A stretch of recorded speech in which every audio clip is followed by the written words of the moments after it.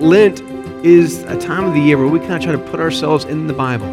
And so there are two different periods of 40s in the Scriptures. Well, there's more than that, but the primary 40s. And so the first 40 we see is with the people of Israel. They spend 40 years in the desert, wandering in search of the promised land.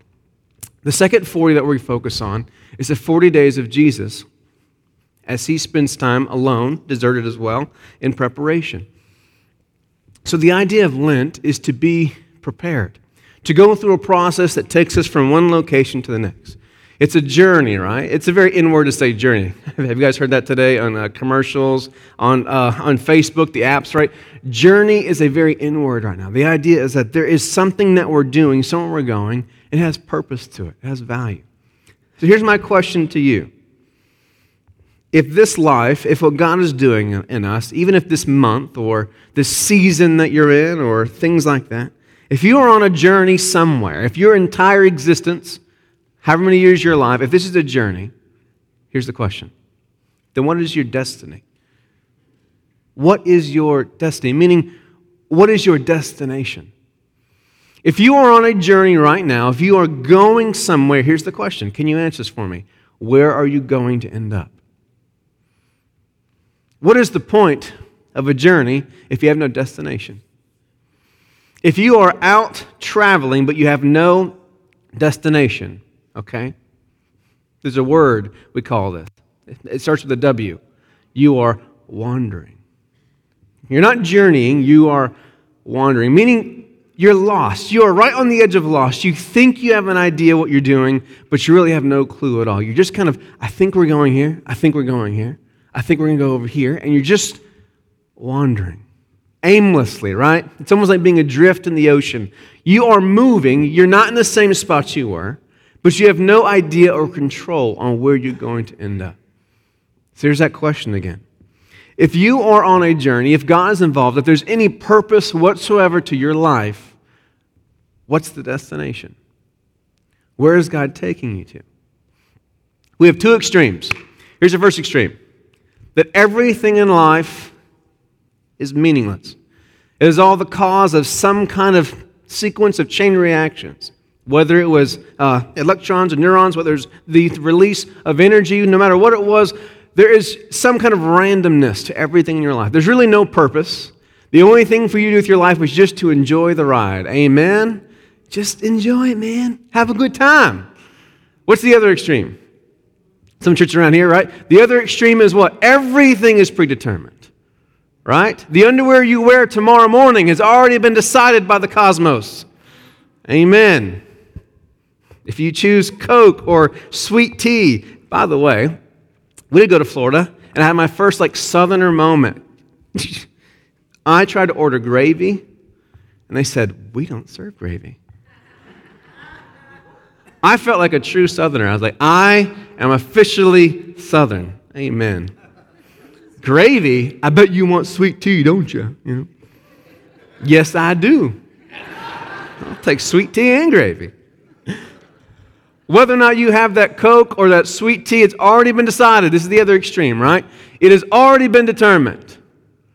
You really have no value whatsoever because everything in your life is predetermined. You are just being pulled through with these strings. Everything around you has already been decided. You have no actual free will.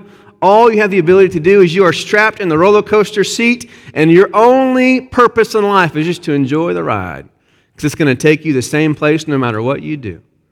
You have no choice. It's only destiny or fate is the word to use it, right? Here are these two extremes we have, right? There's no purpose or meaning. There's no connection. Everything is random. Or there is this absolute fixed. Everything is concrete. Everything's been poured already. Is there anything in the middle? Balance. Wise sensei say, young grasshopper, find balance, right? We're not going to break open all the theology of this today. But I'll just say this, right? There is an ability to find an in-between in this. To imagine that there are two agents at work, right? That there is both the freedom of the individual and the freedom of everything else that's been put in motion, whether you want to call that the cosmos, the universe, or as we call it, God, right? And there are two forces that are at work. But either way, if we are on a journey, if we have any say in this whatsoever, unless everything in this world is meaningless, in which case I don't know why you're wasting time at church, then where are we heading? If I make these decisions, if I choose to hear God, or if I try to live my life according to the Scriptures, if I try to sense the leading of God and obey Him, if I try to work together with God, where is God going to take me? What is the destination for my life? What is the purpose, the meaning of my life? I would love to do an entire series on this. I'm just afraid it'd bore all of us. But there are levels of human living, right? There are levels of being alive. Okay? The most foundational human existence is this: to make sure that your outward life, the outward things, are taken care of. To make sure that you have shelter, you have clothing, you have safety. Make sure no one's trying to harm you, right? To find some kind of pleasure, whether it's in food or in a mate or having children, right? And then to make sure that all your stuffs, whether it's your clothes, or your house, or your car, and your kids and your spouses, to make sure all of those things are safe. But is there anything more to being human, to being alive, than this outward life? Is there anything more to that? And so the Scriptures, the Bible gives us a very clear track, if you would, a trajectory, a destination of what it looks like to be fully human, to be fully alive with God. And that ultimate example of what we see, of course, is in Christ. Christ gives us the ultimate picture of what it is to be fully alive, to be fully human. And so we see someone who doesn't live his life for the outward things, who seemingly does not put any energy into trying to make sure that he has a great house and car, and he's got the family, he's got the job lined up. He doesn't put any effort into self-defense. When they come to harm him, he doesn't even stop them. He seems to be living for a different kind of existence. There's a different place, and we call this the invisible self, right? The inner life. It's the stuff that you can't touch, right? What's interesting is that in the last 100 years, science has begun to see some of these things. Psychology, sociology, they begin to do studies on human beings, and they found that there's a higher level of human living to be fully alive.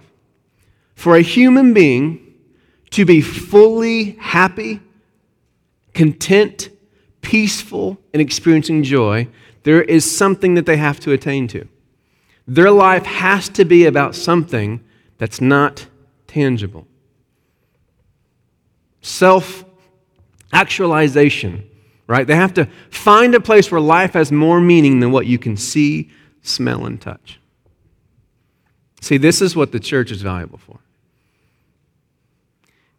The church has tried to become a place to teach you how to have a bigger house and to be richer and be more safe and kind of put fences around your life.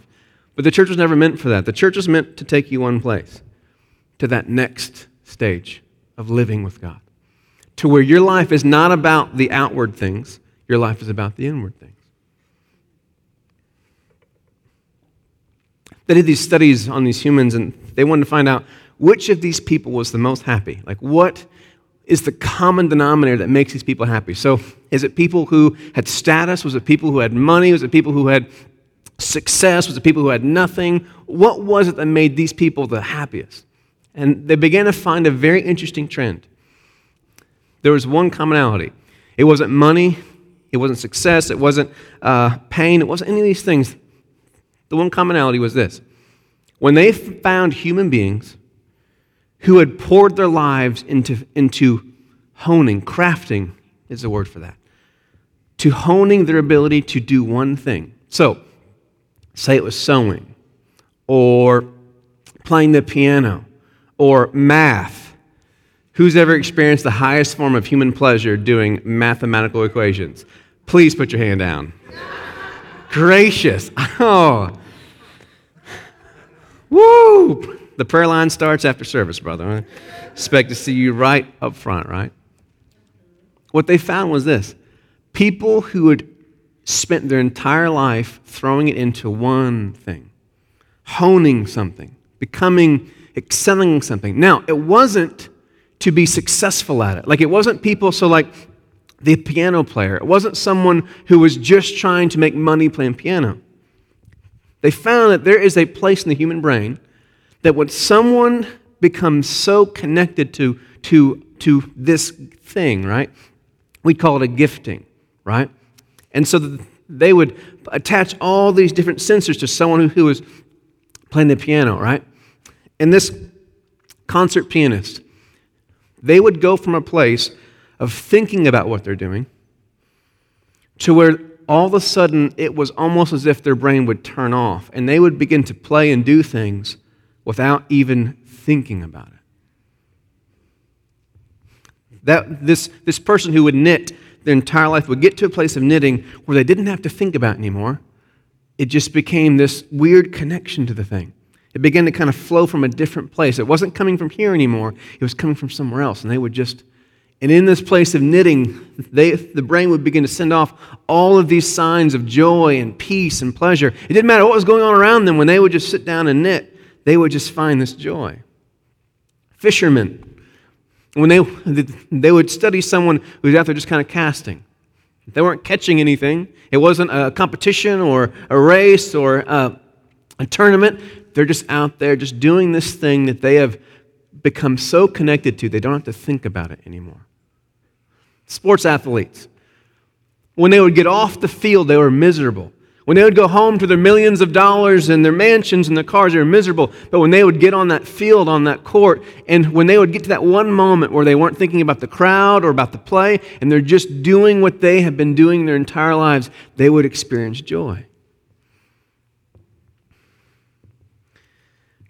The ultimate place of human living is when you become connected to what your gift is. Human beings are created in the image of our Creator. There's one thing you have to understand about our Creator.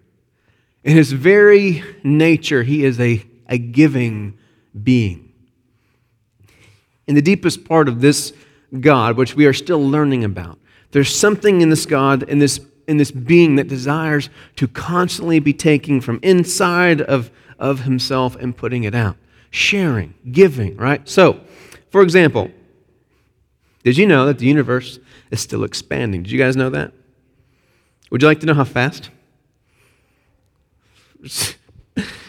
Right now, the universe is expanding at a rate 156,585 miles an hour.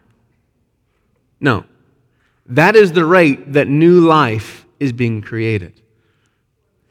That new realities, that new laws of physics even are being just completely created at that rate in every direction that you can imagine. It's not just one direction. In all directions, life is being created and birthed at that rate, 157,000 miles an hour. What in the world?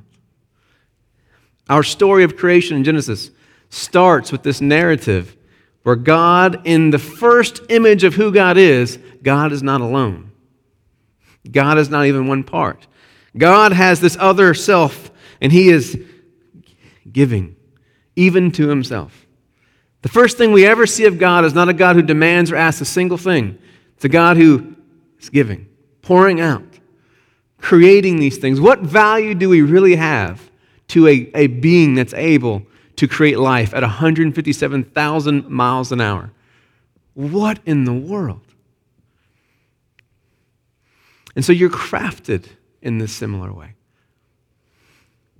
If your life right now is still being lived in a self-serving or self-centered way, you haven't even found your deepest passion and purpose yet. Now, I'm not saying selfish.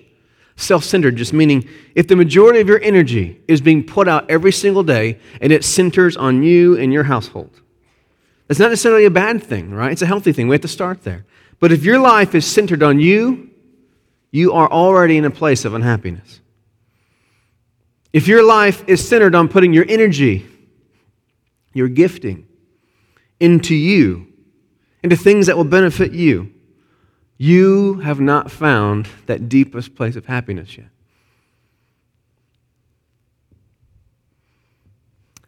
The deepest form of happiness you will ever find is when you come to a place to know who you are, to know what your gift is, and to live in a way that you are offering your gift to the world around you. Now, I'm using some very broad language right now. If I wanted to dress it up in churchy's language, I could, but I want you to kind of go beyond the church ideas. I'm not just saying that you're called to be a missionary. I'm not just saying there's pastors in this house. I'm not talking about that. This is much bigger than that. There are giftings inside of each one of you.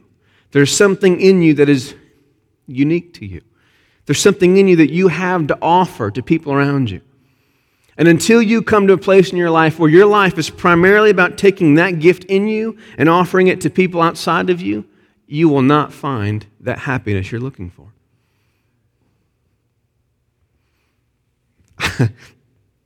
I was watching a Netflix documentary, which are my favorite, by the way, about cricket. Not like a cricket, but like the game. Have you guys ever watched cricket before? Come on, don't laugh at me. The second largest sport on the planet. Did you even know that? The second largest sport. They're trying right now, they're trying to overtake soccer as the largest sport played on the planet Earth. Whoa! It's a ridiculous game, by the way. I'm like 6 episodes in, which was like hours of watching TV, and I'm still trying to figure out the rules. I'm like, what's that? But it's okay. It's fun to learn. And the one thing I love about this, right? Like they're going in, and so it's an international sport. This team they're focusing on, there's players from Britain, from Bangladesh, from India, from Australia, and they're like their backgrounds couldn't be more different. But there's this commonality. Everything in their life is a mess. All of these players, coaches, owners, everything in their life is a mess. But when they get on that field, there's joy there. Now, again, in the moments when they're not thinking about pressure or I want to win the game, when they're just playing, the only places of joy that they experience. One of the places that I actually enjoy the most is preaching. It comes very easy and natural. I'm not saying I'm great at it. I'm saying I enjoy doing it. So if you don't like it, too bad. I'm having fun. On my bad days, I have to think about it. I have to think about what I'm doing. Once or twice every year, there might be a day where I don't have to think about a thing. I just get lost in it. And again, it's just preaching. But for me personally, I find joy in it. Every once in a while. Sometimes it's hard work, right? And hopefully your gift is more interesting than preaching, right? But there are giftings in each person that when you tap into that just a little bit, you begin to feel that sense. This is what I enjoy. And often the problems that most of us find is that we can't build a life around giving our gift, right? We have to end up having to build our life around other things. But what I'm here to remind you is this. If your life is built around you, if your gift is being used right now to take care of this, if your gift is not being used right now to freely begin to encourage and lift up the people around you, you have not experienced the level of happiness, of joy that you could. So in the scriptures, one of the examples I want to go to for us is 40. Now, I've talked about this a few times, right? 40 is the number in the scriptures that stands for preparation. When you see 40, it's not about how long they were in the desert or not. It's not about how many days Jesus was being tempted in the desert. It doesn't have anything to do with it. No one cares about how long it really was. 40 is a way of saying this person went all the way through the preparation. Meaning, this person went all the way through the journey from point A through the journey to point B. This person went from where they started to their destiny. Hear me. You are supposed to be going through preparation, and there is supposed to be a destination, a destiny for you. Now, because I'm not someone who believes everything is chance, and I definitely don't believe that everything has been predetermined, You have the ability to get lost along the way. Israel is the most beautiful picture of the ability to screw it up, to miss the point. They believed the entire journey in the desert was just about getting to the promised land. They never realized what the purpose was. I'll explain it to you. Let's go back to Isaiah. I want to start in verse 2. He made my mouth like a sharpened sword, and the shadow of his hand he hid me. He made me into a polished arrow and concealed me in his quiver. He said to me, you are my servant, Israel, in whom I will display my splendor. That's a very important line. I'll come back to that. Verse 4. But I, Israel said, I have labored in vain. I have spent my strength for nothing at all. Just pause right there. I have labored in vain. One of the things that happens for us in this journey from A to B is that we lose our sight on the destination. Why am I even going through this? What is the point? What am I doing here? And what I've experienced in my personal journey is that when you lose sight of why you're there, you instantly begin to lose your strength as well. There's something about understanding, about having a purpose, about knowing what the value is in going through preparation that gives you energy, that gives you strength. And when you lose sight of that, everything else begins to crumble. And now the Lord says, he who formed me in the womb to be a servant, to bring Jacob back to him and gather Israel to himself. For I am honored in the eyes of the Lord, and my God has been my strength. It is too small a thing for you to be my servant to restore the tribes of Jacob. Just stop for a second. Hear what's being said. For you to get to the promised land, for you to get all of God's people in one place is too small of a gift. Hear me. You're missing it. That is too small of a gift. I will make you a light for the Gentiles. It gets bigger. That my salvation may reach to the ends of the earth. Even now, when most of you kind of hear stories about the Old Testament, even now when I read the Old Testament, I sometimes go back to that default.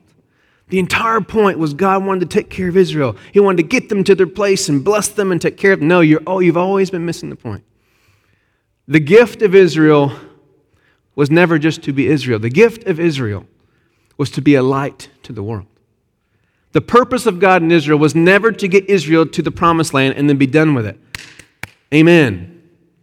The goal was that the entire world would see this little people of no value, of no strength, of no wealth and number, this lost tribe of people that no one even cares about, and that they would see a God take them to a hill, if you would, the promised land, and that He would make them a people that lived differently.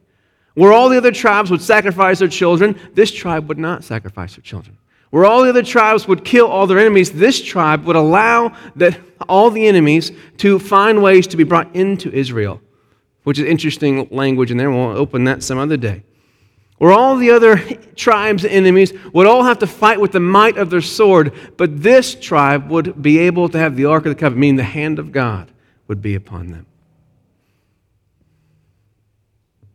And that this light, that people would say there's something different. And that this would be the gift of Israel, that they would be the example of what it looks like to live with God. And because of that, God was going to gather all the earth, all the nations, all the people to Himself. You still don't understand how important your gift is. When you look at yourself and you see what's in you, the words of God to you are still the same. You see your gift too small. It is too small a thing for you to be wasted just at your work. If you have a family, if you have children, if you have a spouse, as amazing of a gift as that is only a practice. You will learn to hone your gift, to grow into being healthy and offering yourself in that safe space. But your family is not the end of your gift. When I talk to people, often the happiest moments they experience in their life is with their family time. And our generation has been very good at understanding the value of family time. And it is such a gift, and it's such a value. I've made room in my life for my wife and my family, and even myself, to not be at church on certain Sundays. Amen. But that is not the end. That's just practice. I want you to understand something. Me being a pastor is not the end of my gift. It's not because I'm so amazing. This is practice for me. It's not because you are not good enough. It's not because I am so amazing and great. But it's because the neighbor that I've had for 7 years and have never talked to has such a value in the eyes of God. And that one day I'm going to be willing to walk over there with my gift and talk to that neighbor in a way that I talk to you. But I'm not ready yet. I'll talk to you guys all day long. To interrupt someone's supper or whatever they're doing and to bother them gives me the hot sweats, man. Freaks me out. Freaks me out. To be at Starbucks or the coffee shop and to feel that leading of God, to connect to another person and to begin to meet their needs in any way that I could, I'm not ready for that yet. Every once in a while, on a good day, I will. But I'm not ready yet. To live a way where every single place I walk into, whether it's Walmart or the airplane, and I am just walls down, ready to offer the gift in me to anyone who wants it. Not force it, not be that guy who's like, hey, look how great I am. Would you like me to preach to you on the flight? Can you imagine that? Would that not be a nightmare?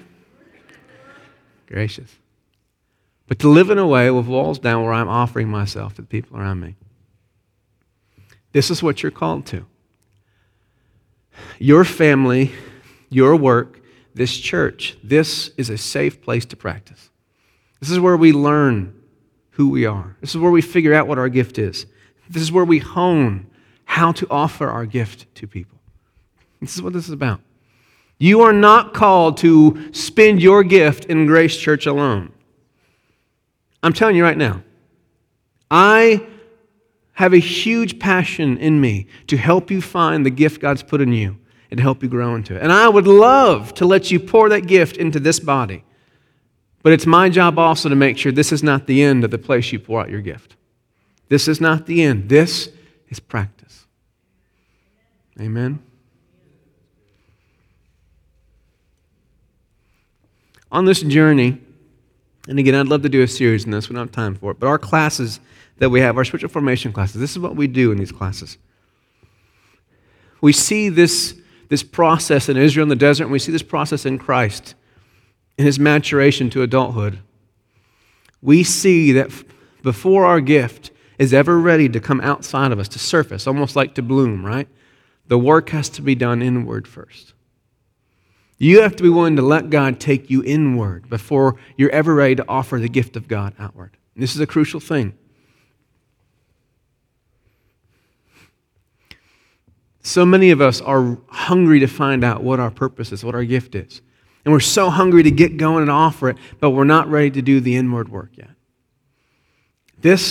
That journey, that process, right? The going from A to B, understanding the value of that desert is what we have to do. Without that preparation, we are not ready yet. And so before you are ever ready to offer that gift, understand this. You are going to have to do the hard work of going inward. We're going to have to do the hard work of allowing God to help us find who we really are without our gifting. Who am I without my gift? Who am I without all of my defense mechanism? Who am I without my successes or my failures? Who am I without my strengths or my weaknesses? Who am I in the eyes of God? And once we find this, then we do the work of developing our gift. But don't miss me here. Your life is about your gift. After you find what it is to be loved and to be known without your gift, your life, your energy, your time will be about offering yourself to the world. Would you guys stand with me this morning?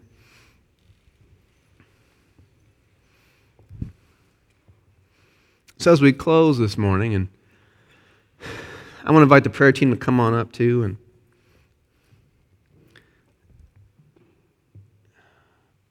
the process of finding ourselves, the process of the preparation. It's the 40.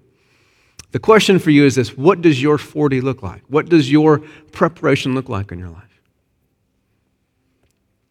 The primary purpose of the church is to be the first place that you go through your 40, your preparation. The Apostle Paul talks about this and says, the entire church exists for one thing: to mature everyone up into fullness. The interesting part on that is if we ever do our job and we ever mature everyone to fullness, guess what? We don't need this anymore. But I don't think we're done yet. We've still got some maturing to go, right? This church has all sorts of purposes and values. But the first job of this church is to play a primary role in being that 40 for you. To prepare you, to go inward, to find yourself. And then in finding yourself, connecting to God, and in God, finding your gift. But I want you to be excited about this part, though. When you find yourself in God, when you find your gift, when you begin to live a life of offering that specialness inside of you to others, that's where that ultimate level of peace, happiness, and joy are. When you get to that place in life, there is no more, I want this and I want more. That whole thing goes away. That needing to be more successful or have more or gather this or have this person think this of me, that all ends. This is that place of finding the inner peace. Father, we come to you this morning. In your deepest nature, you are giving. And you have placed a gift in each of us that needs to be given. That's crying to be let out. That's clawing out. That wants to be given and offered to others. I ask, Lord, that you would begin by your Spirit to lead us inward, to find out who we are. Peel off all the layers of protection and safety, all the defense mechanisms, all the things in this life that we've kind of tried to comfort ourselves with, and that we would find out who we are in you. And I ask, Lord, that right now that there would be a return to that journey, that they would be refocused on the destination, that you are trying to prepare them right now in their life to find their gift and to offer it. And I ask, Lord, that you would begin to allow this church, these families, these individuals, to discover what you've placed in them that the world so greatly needs. Take us on that journey, Father.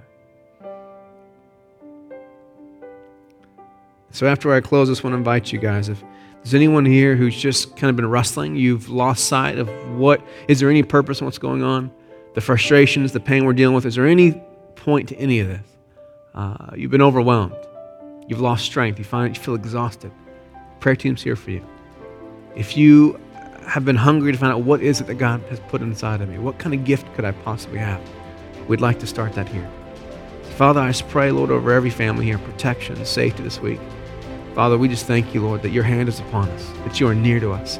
Help us be awake every day, every moment to your nearness.